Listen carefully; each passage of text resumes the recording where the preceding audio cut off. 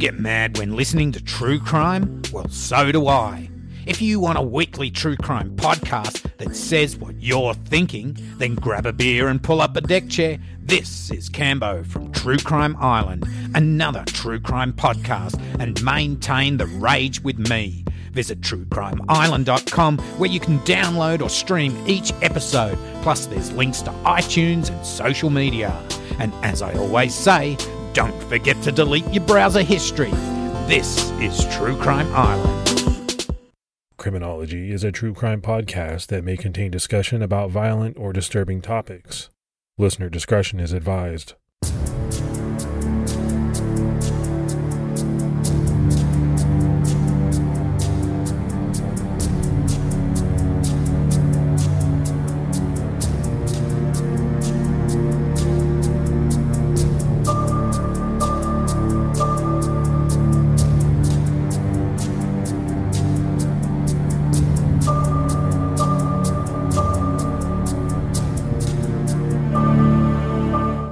Hello, everyone, and welcome to episode 216 of the Criminology Podcast. I'm Mike Ferguson.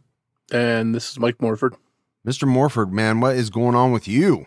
Well, I'm just sitting down, getting some details about one of my pet cases that was solved, the case of Lindy Sue Beekler, which we covered in episode 121. It's one that I've been working on for a long time, and it just was solved. Did you see the news about it?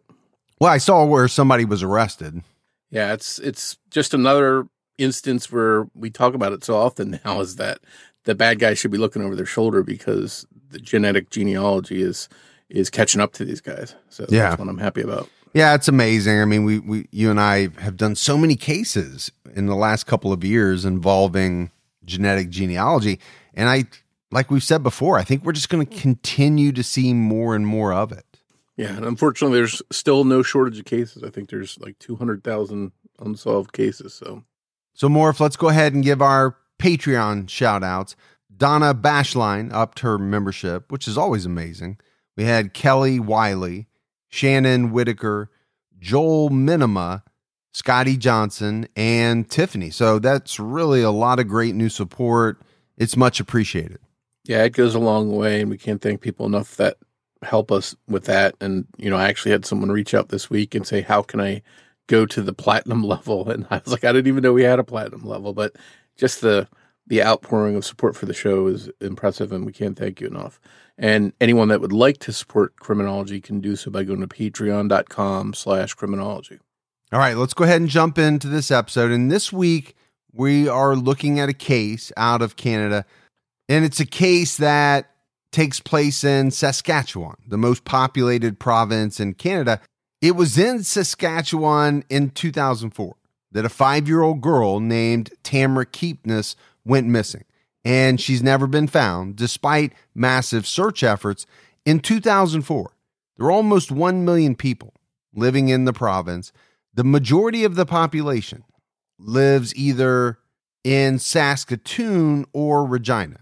Like Alberta and many parts of Canada, Saskatchewan has a less than stellar track record when it comes to the treatment of the indigenous population there, known as First Nations, which Tamara was part of. Tamara Jewel Keepness was born on September 1st in White Bear First Nation, located in the southeastern portion of Saskatchewan, in 1998, to parents Lorena and Troy Keepness. In addition to Tamara, Lorena and Troy had 3 other children: Tanis, who was Tamara's fraternal twin sister, another daughter named Summer, and a son named Rain. The family wound up making their home in Regina, but the marriage between Lorena and Troy Keepness didn't work out, and they split up. The couple shared time with their children, with them living primarily with Lorena and Lorena's new boyfriend, Dean MacArthur, at 1834 Ottawa Street, a distressed 2-story home. The breakup of the family was hard, and things weren't easy for Tamara and her siblings. The area they lived in was pretty run down, and it was a low-income neighborhood, with most people living below the poverty line. And reportedly, some people in Tamara's family abused drugs and alcohol, and life in the family home was volatile, to say the least. Dean MacArthur was charged by police with abusing Lorena one night when he was drunk, and he was sentenced to 3 months in jail for the assault. He wound up serving 2 of the 3 months of his sentence, police being called to the home was not out of the ordinary. And there were dozens of reported incidents in the home that were documented by social services. And there were also allegations of child neglect. This was apparently not a stable environment for Tamara and her siblings. And more if this is always a very sad situation. I think in a lot of instances, kids grow up in less than ideal situations. Do they know anything different? They love their families, sometimes no matter how bad things are for them. And I think this was true of Tamara. She did as well as could be expected and was apparently a bright and inquisitive child. Her mom, Lorena, told the Globe and Mail that Tamara was her little Einstein. On July 6, 2004, 5-year-old Tamara Keepness was reported missing to the Regina Police Service. Her mother, Lorena, said that she had last been seen at their Ottawa Street home the day before, on July 5th. In the home that day alongside Tamara were her mom, Lorena, Lorena's boyfriend, Dean, as well as Lorena's siblings, Tanis, Summer, and Rain. Also in the home were Tamara's 4-year-old half-brother and a 9-month-old half-sister, both of which were Lorena and Dean's children. Also living in the home was a friend of Dean's, a man named Russell Sheepskin. Lorena told police that she and Dean had an argument that evening, and eventually, Dean stormed out of the home alongside with Russell Sheepskin. They had been watching The Gladiator together at around 8:30 p.m., but Lorena wanted to watch CSI instead, and she decided to change the channel, which upset Dean. When they went out, Dean and Russell decided to stop at a 7-Eleven to get a can of milk for Dean and Lorena's 9-month-old daughter. After they dropped it off to Lorena, they went out to a bar together. It was at the St. Regis Hotel, just 6 blocks away from the home on Ottawa Street. Lorena stayed home while Dean cooled off at the bar. She got the children ready for bed. They watched The Simpsons together, and the children, as children normally do, took their time getting to bed.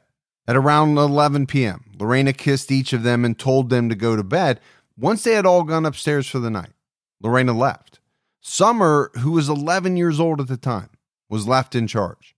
Lorena told Summer she was going to a friend's house and that she would call home with the friend's phone number.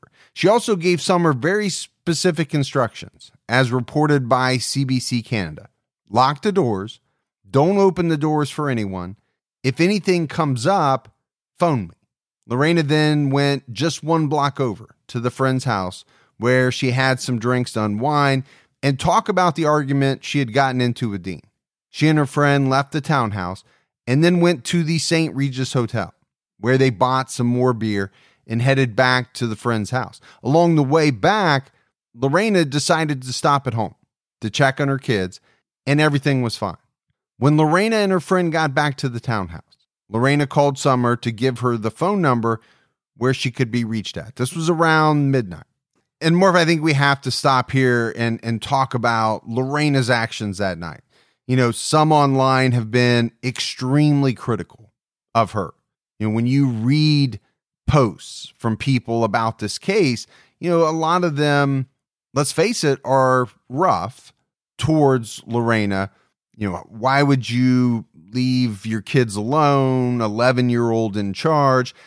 And I get that. I mean, I think for me, and I can only speak for me, it's not something that I would be comfortable with, would have ever been comfortable with when my kids were, that age. To me, that's just too young, but that's me speaking personally. Yeah, my daughter's 11, and I would never think about going out drinking with her in charge of my 6-year-old son.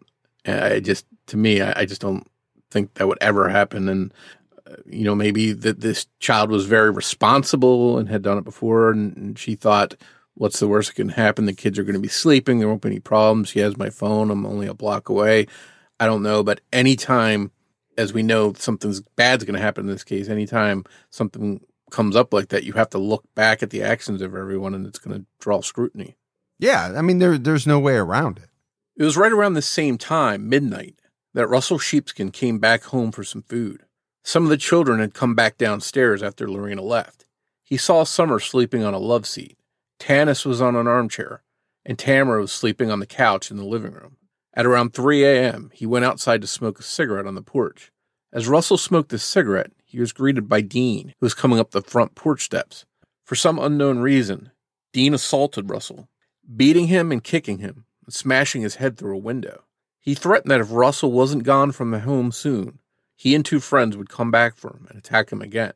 Dean left the house, and Russell quickly left out the back door, closing it behind him. But according to him, he left it unlocked. He went to the hospital for stitches, and that was the last time he was ever in the house on Ottawa Street. This assault left blood on the porch, and the window that Tamara was sleeping next to was broken. Presumably, none of the children were awakened by the attack on the porch, because Russell didn't see or hear them on his way out as he fled the house. Summer never called Lorraine on the phone, as she was instructed to if they needed anything. So apparently they slept through the entire incident.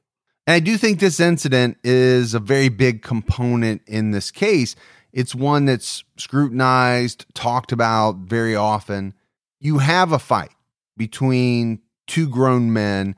It sounded like it must have been, pretty intense. Russell needed stitches. But to me, the most intriguing part of it is the fact that this fight resulted in a broken window near where Tamara was supposedly asleep, and none of the children woke up, including her. I just found that to be very intriguing. Yeah, and I think some people have a hard time believing that actually happened. And, again, when something like this happens, everything gets scrutinized, and then everyone's accounts of what happened get scrutinized. So some people, sort of come down on one side of the fence. As for me, having two different types of kids, my son is up at the butt crack of dawn. As soon as anyone stirs or the alarm is shut off, whatever, he's up. My daughter, an alarm could be blaring next to her head for 20 minutes and not budge. So depending on the kids, I could see certain things not waking them up, especially if they're in deep sleep at like 3 a.m. Yeah, for sure. Every kid is different. Every person is different for that matter as far as it comes to sleep. But I do think it's a part of this case that is analyzed heavily. We need to analyze it. It was just after 3 a.m. that Lorena came home from her friend's house. The doors were locked, and she had to crawl in through the window. Summer was on the love seat, and Tanis was sleeping on the chair. Lorena went to sleep on the couch. Now, Tamara's 10-year-old brother, Rain, would later say that sometime early in the morning, he thought that he felt his sister get up from the bed that they were sharing in a upstairs bedroom. He said the sun was up, but he had no idea what time it was, and he didn't pay much attention to it and then went back to sleep. Sometime between 8 and 9 a.m., Lorena got up and unlocked the door for her mother, Lois Shepard, who was on her way over to visit. By 9:30, Lois arrived at the home and found the door wide open and walked inside. Just before 10 a.m., Rain and Summer headed off to the community center for a day camp they were enrolled in. By 10:30 a.m., the family had eaten breakfast and were planning to go for a walk, but Tamara hadn't come downstairs yet. Lois told the children to go get Tamara and wake her up, but she was shocked when they told her that she wasn't there. She told CBC Canada that she blurted out, "What do you mean she's not there?"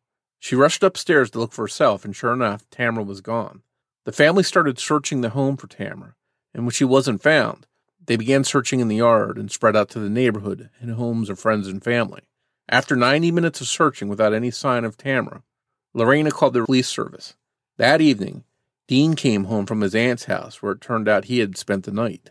And more for me, this is the part, in any kind of unsolved missing persons case, especially when it involves a small child, the point at which parents, family, realize that their child is missing.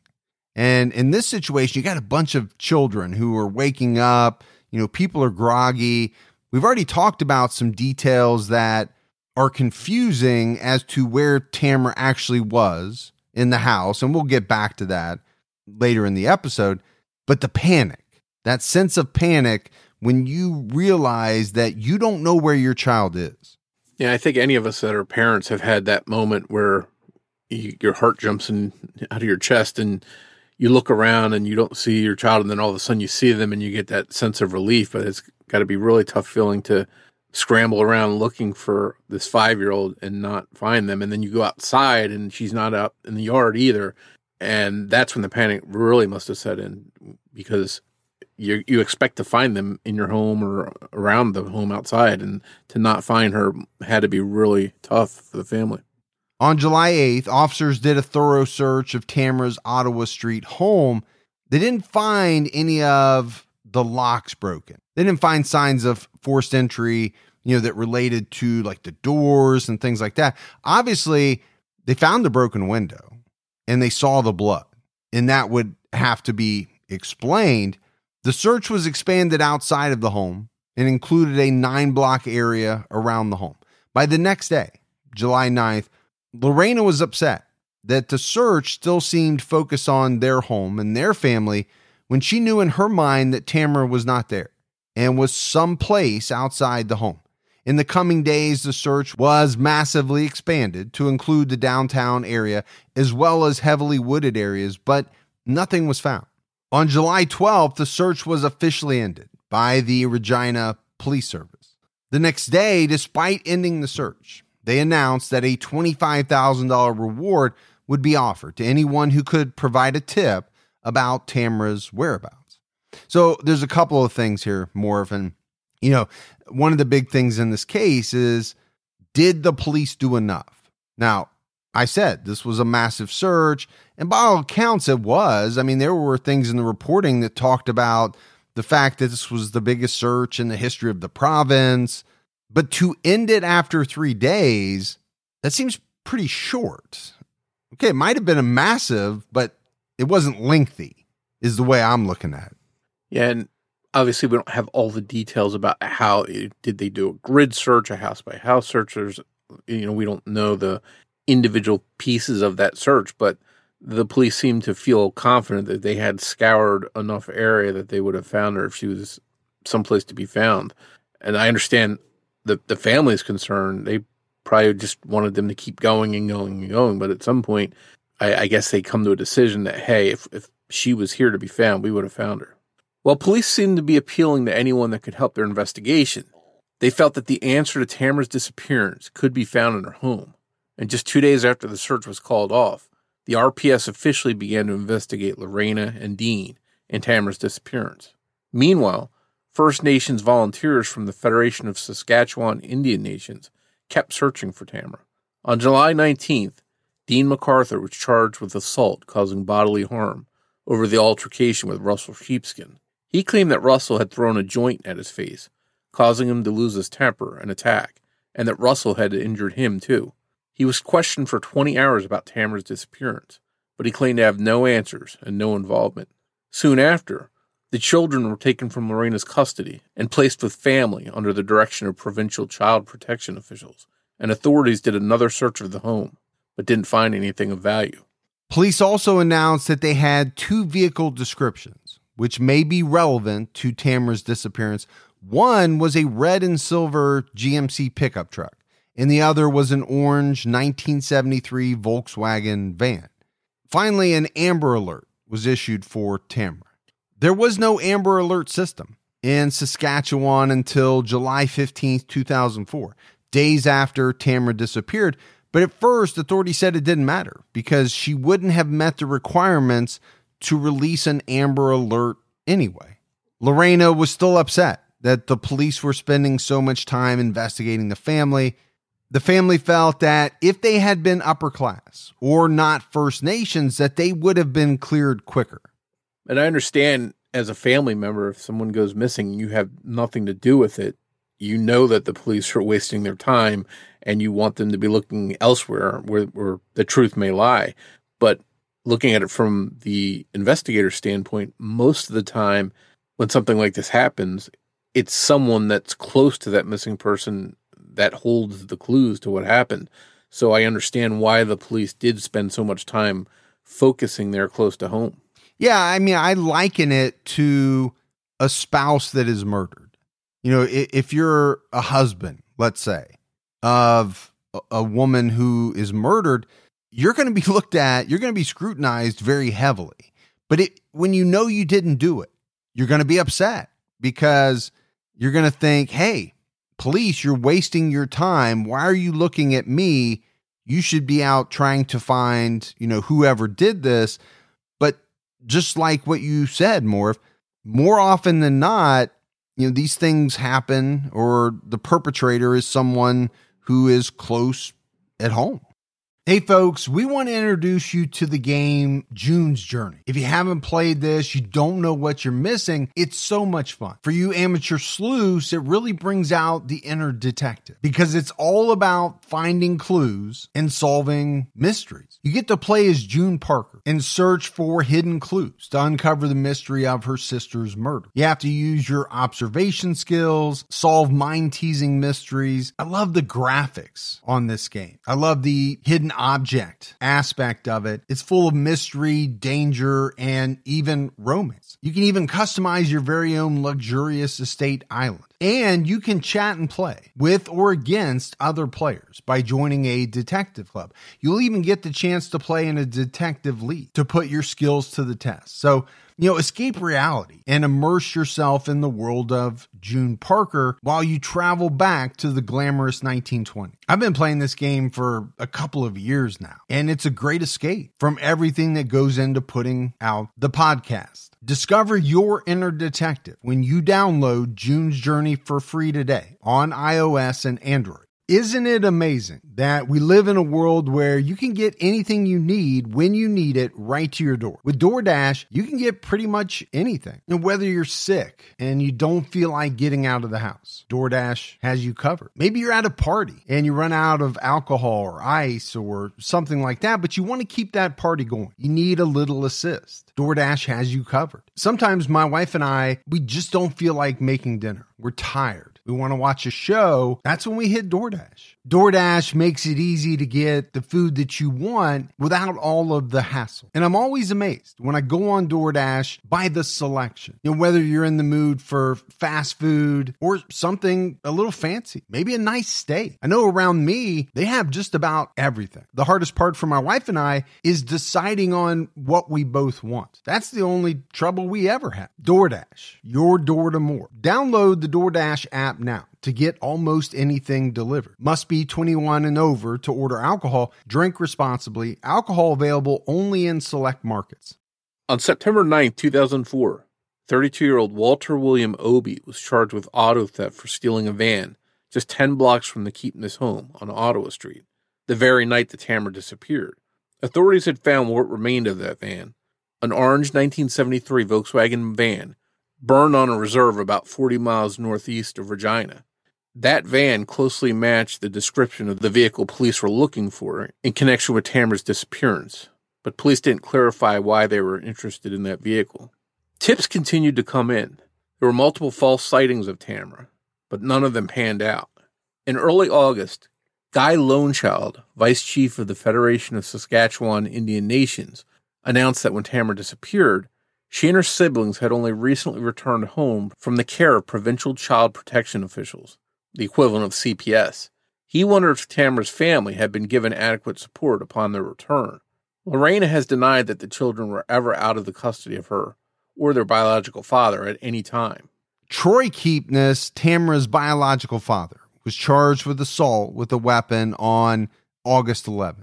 He allegedly attacked Dean MacArthur with a baseball bat around 5 a.m. after going to the home on Ottawa Street to, as the Globe and Mail reported, get answers. But Dean has said that it never happened. He told CBC Canada that it was another misunderstanding. Lorena apparently called the police when she heard Troy and Dean arguing. Soon after this incident, or non-incident, depending on who you believe, Dean admitted during an interview that he knew people thought he was involved in Tamara's disappearance. He told CBC Canada, "That's what I'm scared of, people thinking that I'm guilty." For his part, Dean said that when he went back to the home the night he fought with Russell, he left the home following that altercation and never went inside. The fight happened on the porch, and then he made his way to his aunt's house for 2 hours, getting lost and taking rests on the way. So I think a lot of people hear this statement from Dean and question it. Okay, took you 2 hours to get to your aunt's house. You got lost. You took rests along the way. It was after a night of drinking. So is it possible? Is it not? I don't know. These are one of these things, Morph, that get debated during these types of cases. For me, it always comes down to people's statements. Who's telling the truth? Who do you believe? Who do you not believe?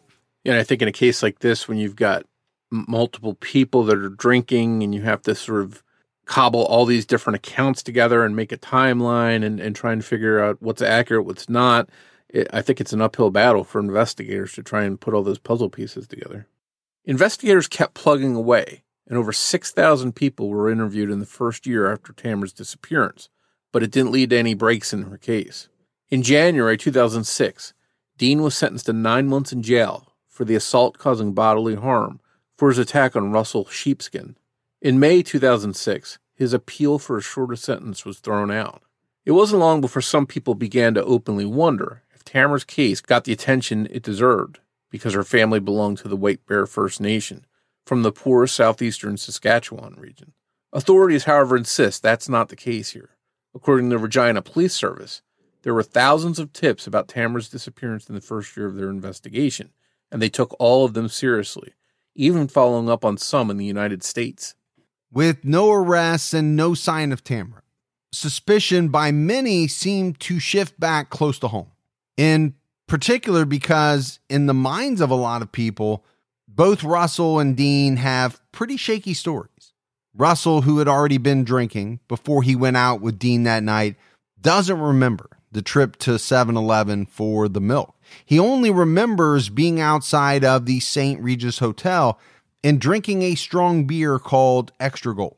He doesn't remember where Dean was when he was making food. He doesn't even remember making himself anything. He only remembers eating spaghetti and checking on the kids. There's also about 3 hours of time that are unaccounted for in Russell's story. To many, it's convenient that he was supposedly so drunk he couldn't remember anything other than that he had spaghetti. But somehow he was very sure that he had seen some of the children at the house when he was there, and also recalled that he didn't lock the door when he left them alone in the middle of the night. As far as Dean, he claims that he was walking to his aunt's house a few blocks away to try and sleep there that night, but that he kept blacking out and getting lost on the way. He also claimed that he accidentally went to her old house, so he didn't get to her new house until around 5:30 a.m. Most people don't believe that it took Dean, drunk or not, over 2 hours to make it just a few blocks. And people wonder if this just could have been a cover story for the 2 hours it took him to either take Tamara somewhere else or hand her off to someone and make it back, or the time it took to dispose of her body in a way that she's never been found. And this is where, we get to the part of the story, like we said before, where, people's actions and then their recollection of events gets picked apart later on. This tends to happen in almost every case. So here we have, people questioning Russell and his version of events. We have people questioning Dean and his version of events. And I'll say it again. For me, it always comes down to, obviously, who is telling the truth. That's the key. But then, you have to look at what's believable, what's not believable, what's plausible, what's not plausible. But some of those are very tough. Could somebody be so drunk that it takes them 2 hours to, traverse a couple of blocks? I guess. Yeah, I think the wild card in this case is the alcohol, because we know that all three adults that we've talked about were drinking that night, and to what degree and how clear they were and what they can remember and how accurate it is. I think for investigators, anytime you bring alcohol into the mix and you're trying to rely on people to give an accurate story, you have to wonder how accurate it's going to be. And that makes a big difference, I think, in a case like this. If Tamara was in the living room when Russell left for the hospital, as he claimed, this would mean that something happened to Tamara between 3 and 5 a.m. But we talked about rain. He was so sure that he felt Tamara get out of the bed sometime in the morning, and he remembered there being sunlight. Lorena believes that Tamara disappeared between 9 a.m. and 10:20 a.m. on July 6th. She's also confident that Dean had nothing to do with her disappearance. She told the Canadian news outlet The Walrus If I thought he did something to my daughter, I would have killed him myself. If Tamara had been taken in the middle of the night, then what weight on the bed did Rain feel early in the morning? So the one thing I definitely think we have here is, we have a lot of things that don't really add up to any type of clear picture of what really happened. Rain's thought that his sister was in bed with him. He felt her get up, but that it was after sunrise, right? The sun is up, according to him. The timeline is strange. Lorena believes it was after 9 a.m. So, the waters are really muddy here. Now, we've talked a lot about the possibility that something happened to Tamara and someone in the house may have been responsible or covered it up. But another possibility we need to explore is what if Tamara wasn't taken from the home, but she walked out of it on her own. And it turns out that Tamara had walked out of her house before, alongside her twin sister, Tanis. One night while they were staying with their father, Troy, they walked 4 blocks to Lorena's home and knocked on the door in the middle of the night. Is it possible that Tamara did get out of bed sometime in the morning when Rain felt a weight shift on the mattress, only to walk out the door and meet some kind of misfortune? We just don't know. Well, it seems possible. There's no evidence one way or another of that happening. This case is in some ways very similar to the case of Aisha Degree because it's also extremely puzzling. By all appearances, 9-year-old Aisha packed a bag and walked out of her Shelby, North Carolina home into the darkness on a rainy night. Her brother, O'Brien, who shared a room with her, heard her bed squeak like she was moving around, but he assumed she was getting up to go to the bathroom. She apparently left her home and then vanished. She took a bag which had her house key in it and was spotted walking down the highway alone that night, making it unlikely that she was kidnapped from her home. There have been no answers as to why she left home that night, where she was going, who could have lured her out into a storm, or what happened to her after she was seen walking down that highway alone. Perhaps like Aisha, could Tamara have headed off on her own with her brother, just assuming she was getting up to go to the bathroom? Tamara's mom, Lorena, has a theory of her own. She had a friend she and her kids called Big Auntie. Lorena had known her since she was young, and she let Big Annie stay at her home. Big Annie and Lorena had an argument one day, and she left. Lorena didn't realize at first that she wasn't coming back to the house, but she never saw her again. The argument took place just before Tamara disappeared. Looking back, some things about Big Annie seemed like red flags to Lorena. She would sometimes claim to be pregnant when she wasn't, and the name she gave Lorena wasn't the name on her medical records that Lorena saw once. Trying to get in touch with her, Lorena asked around, but no one had seen Big Annie since she left following their argument. When Big Annie's sister passed away, she didn't even show up to her funeral. The timing of Big Annie's vanishing around the time Tamara disappeared seems like too much of a coincidence to Lorena. So now we have the introduction of this mysterious woman named Big Auntie. We don't know if police know the identity of Big Auntie or if they have tracked her down and questioned her. The theory about Big Auntie taking Tamara is not really a stretch. There are plenty of cases where women have claimed to be pregnant when they weren't, but wanted the child so badly that they were willing to go to extreme measures. In December 2004, just months after Tamara disappeared, the murder of Bobby Joe Stinnett made the news. She was 8 months pregnant when Lisa Montgomery killed her and then, without harming the fetus, cut her abdomen to steal the baby right out of her. Multiple tips were called in about Montgomery, who had faked multiple pregnancies but was sterile due to a tubal ligation, making these pregnancies impossible. And then all of a sudden, she had an actual baby. She was sentenced to death for the murder and kidnapping. Like Montgomery, Big Auntie was known to fake pregnancies.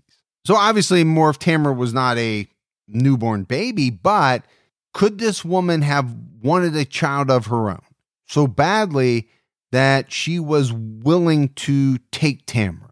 Yeah, and I think anytime someone's talking about being pregnant when they're not, you have to wonder, is that someone that's so desperate for a child that they're making things up, Are they stable, and might that kind of action result in them abducting a child? And that also can't forget this happened right after a big fight that they had, so it might be something that pushed her over the edge, possibly. There's certainly cases in which people have been known to kidnap children to try and raise as their own. In December 2019, the body of 33-year-old Heidi Broussard was found in the trunk of a car parked at the house of one of her best friends.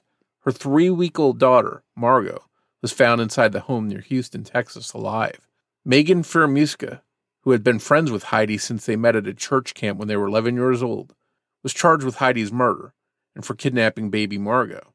Megan had announced a pregnancy of her own while Heidi was pregnant, and after kidnapping Margot, Megan announced to her boyfriend that she had given birth to their child, a girl.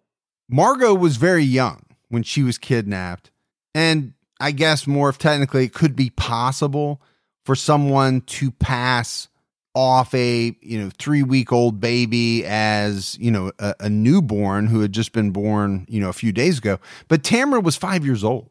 She could talk.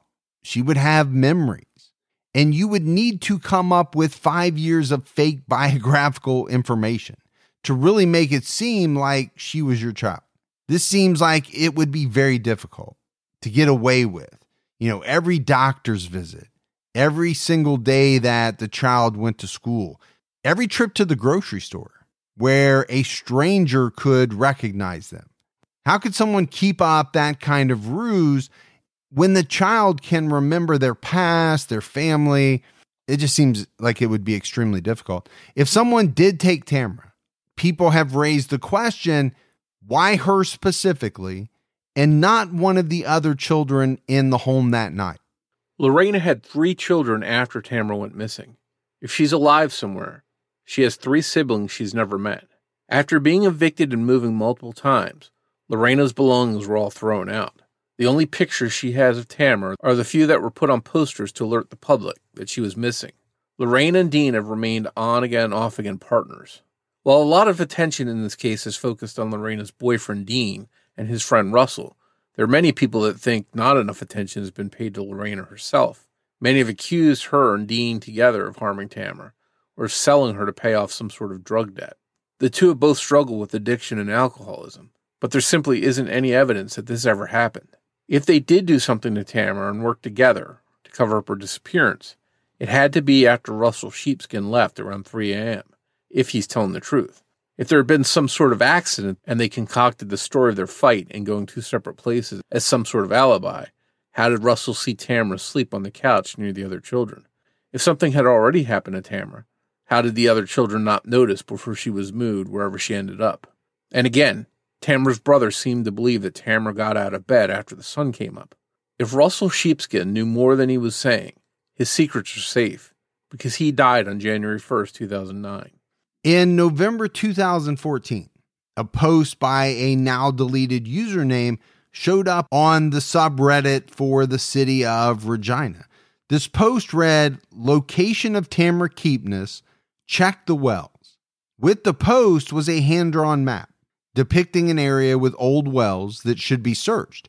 Authorities chased down this lead and ended up finding 30 wells on the Muscowpetung Salto First Nation, northeast of Regina. The poster on Reddit claimed that their grandmother, who had since passed away, had received the map from her aunt, who was also deceased. The aunt had visited someone in prison a few times, and she drew the map based on information from those visits. Elizabeth Popowich, a spokeswoman for the Regina Police Service, told CBC Canada, "It's important to remember, this tip, like every other, has to be weighed, has to be evaluated." So more obviously, Tamara was not found. They checked out all these wells, but I want to go back to this statement by this spokeswoman. Every tip has to be weighed, has to be evaluated. In some of these cases that we do, we're talking about thousands of tips that come in. Can every tip, can every lead be checked? Well, it depends on the resources that the authorities have. I don't believe in every case, each and every tip can be fully vetted. So then it does have to come down to weighing which ones the resources are going to go to be checked out. And I think if we look at like this well thing, for example, is it someone providing a map and saying, I think you need to look in this area because of X, Y, and Z? Or is it a psychic saying, I have these visions of a kid falling in a well. So, maybe the police put more emphasis on the very specific information with a map as opposed to a psychic that's getting visions of a kid falling in a well. So I think in that kind of instance, you can sort of put more weight on one than the other. Despite the passing of each year since Tamara vanished, she hasn't been forgotten. Each year there's a barbecue at Pepsi Park in Regina on July 5th. It's hosted jointly by the Regina Police Service and the Regina Treaty Status Indian Services. The Regina Police Chief told Regina CVT News that we poured our life into this investigation to try and find out where Tamara went. The Regina Police Service continues to look into all tips regarding Tamara's whereabouts. We are always hoping that we get that one piece of information that is going to give us some lead where we can follow up and hopefully locate Tamara. If Tamara truly got the investigation she deserved, like the one Chief Ray describes, then it's even more puzzling, considering the massive search, thousands of leads being checked out, and still no answers. What we don't know, and what has hamstrung the investigation in some ways, is whether Tamara was abducted from the home or whether she walked out on her own. We don't even know if she was alive or dead when she ultimately left the home. If someone is lying, was it Russell, who swears he left the children alone in an unlocked house after Dean left, or is it Dean, who swears that after he left the kids in Russell's care, though he had just beaten Russell, he wandered for 2 hours? Or was it both of them? And perhaps Dean's attack on Russell was related in some way to the disappearance. We talked about it early on. There was blood on the porch, assumed to be from their fight. But was it covering for something that happened to Tamara near the porch? Or did their fight, with Tamara sleeping near the window that they smashed, hurt her in some way, and they panicked and then covered it up? And we also can't forget, some people have been suspicious of Lorena. Could she have any involvement in it? There's a lot of different avenues to go down, and it seems that no one's alibi is more solid than another's in this case, and no one is really more or less suspicious than others. But they were all questioned, and none of them were arrested, and that investigation into them has not led to Tamara's whereabouts. The FBI continually puts out releases about Aisha Degree that make it seem like they're directly appealing for her to come forward and admit that she is alive somewhere after all these years. Perhaps Canadian officials could take the same approach with Tamara's case. Perhaps she's out there now as an adult someplace and has memories or suspicions of her past, and she might one day come forward. I do think there's a little bit of difference between Tamara and Aisha. Tamara was only 5 years old. And I remember when you and I did the Aisha Degree case, we were dumbfounded that she would leave on her own at the age of 9 and be able to navigate. So for me, a 5-year-old, I'm even more dubious about that. Not that a 5-year-old couldn't get out of the house. That could definitely happen. But take care of themselves, no, I'm not getting that. It seems like, if she did leave the house, she met with some type of misfortune. But I want to go back to all these people involved to some degree, because they were close to the family or direct relatives, and their alibis. We talked about everything being kind of muddy. Some of that, I think, has to do with the fact that they were drinking, maybe using other substances. I don't know, but it definitely plays a part in this case. I think the problem with this case is there's possible angles to explore, but no evidence pointing to any one thing happening. There's no eyewitnesses saying that she walked out the door with so-and-so. The witnesses in this case have sort of different timelines, each being on their own, moving in and out of the house that night. It just seems like a real tough puzzle for police to try and put the pieces together and establish something here with no clear evidence pointing in any one direction or at any one person. I will say, I obviously I don't know what happened. I wish I did, but this angle that you see quite a bit online about the fight between Russell and Dean, could it have resulted in something terrible happening to Tamara, and then people panicking and trying to cover it up? Russell has said he saw her sleeping in a chair or whatever it was next to that window that ultimately got broken.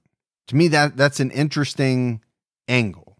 I have no idea if there's, anything to it, but in a case like this, with, like you said, Morph, where, there's a lot of different angles, but there's really nothing to suggest one is more relevant than the next. In a lot of cases there seems to be, at least on the part of the general public or the online sleuths, if not the police, kind of a prevailing theory or, a suspect who appears to be stronger than everyone else. I don't even know if we have that here. I don't think we do. Obviously, people are very suspicious of both Dean and Russell to varying degrees. Like you mentioned, people are also very suspicious of Lorena. Now, what is that based on? The fact that she left her kids at home, went out drinking.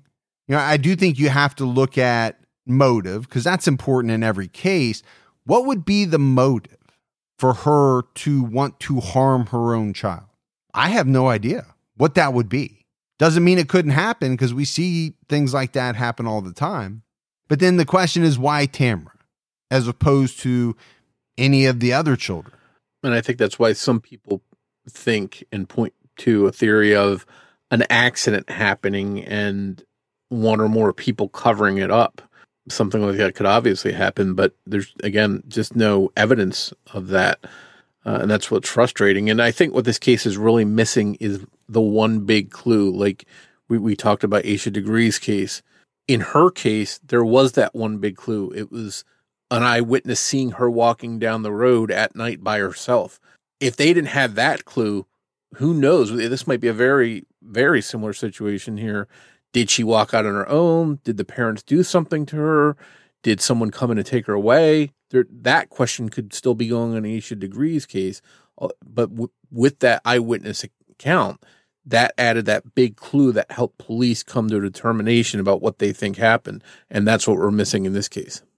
And that's why it is and will remain a very big mystery until police are able to get that one clue, or somebody finally comes forward and says, look, this is what happened. I'm ready to tell all. Without one or the other, it's going to continue to be a mystery. The Regina Police Service is still offering a $50,000 reward for information that helps determine what happened to Tamara and where she is. If you have any leads, you can contact the Regina Police Service at 306-777-6500, or you can contact Child Find at 1-800-387-7962. If you want to remain anonymous, you can contact Crime Stoppers by calling 1-800-222-8477. Thanks goes out to Sonny Landon for help with writing and research in this episode. As always, if you love the show, but you haven't done it yet, take a minute, go out, give us a rating, leave a review. All of that stuff helps propel the podcast. If you want to find us on social media, we're on Twitter with the handle @CriminologyPod. You can also find us on Facebook by searching for Criminology Podcast or joining our Facebook discussion group, Criminology Podcast Discussion and Fans. So more, if that is it for our episode on Tamara Keepness, hopefully this is one that gets solved sometime in the near future, but we'll be back with everyone next Saturday night with a brand new episode of Criminology. So until then, for Mike and Morph, we'll talk to you next week. Take care, everyone.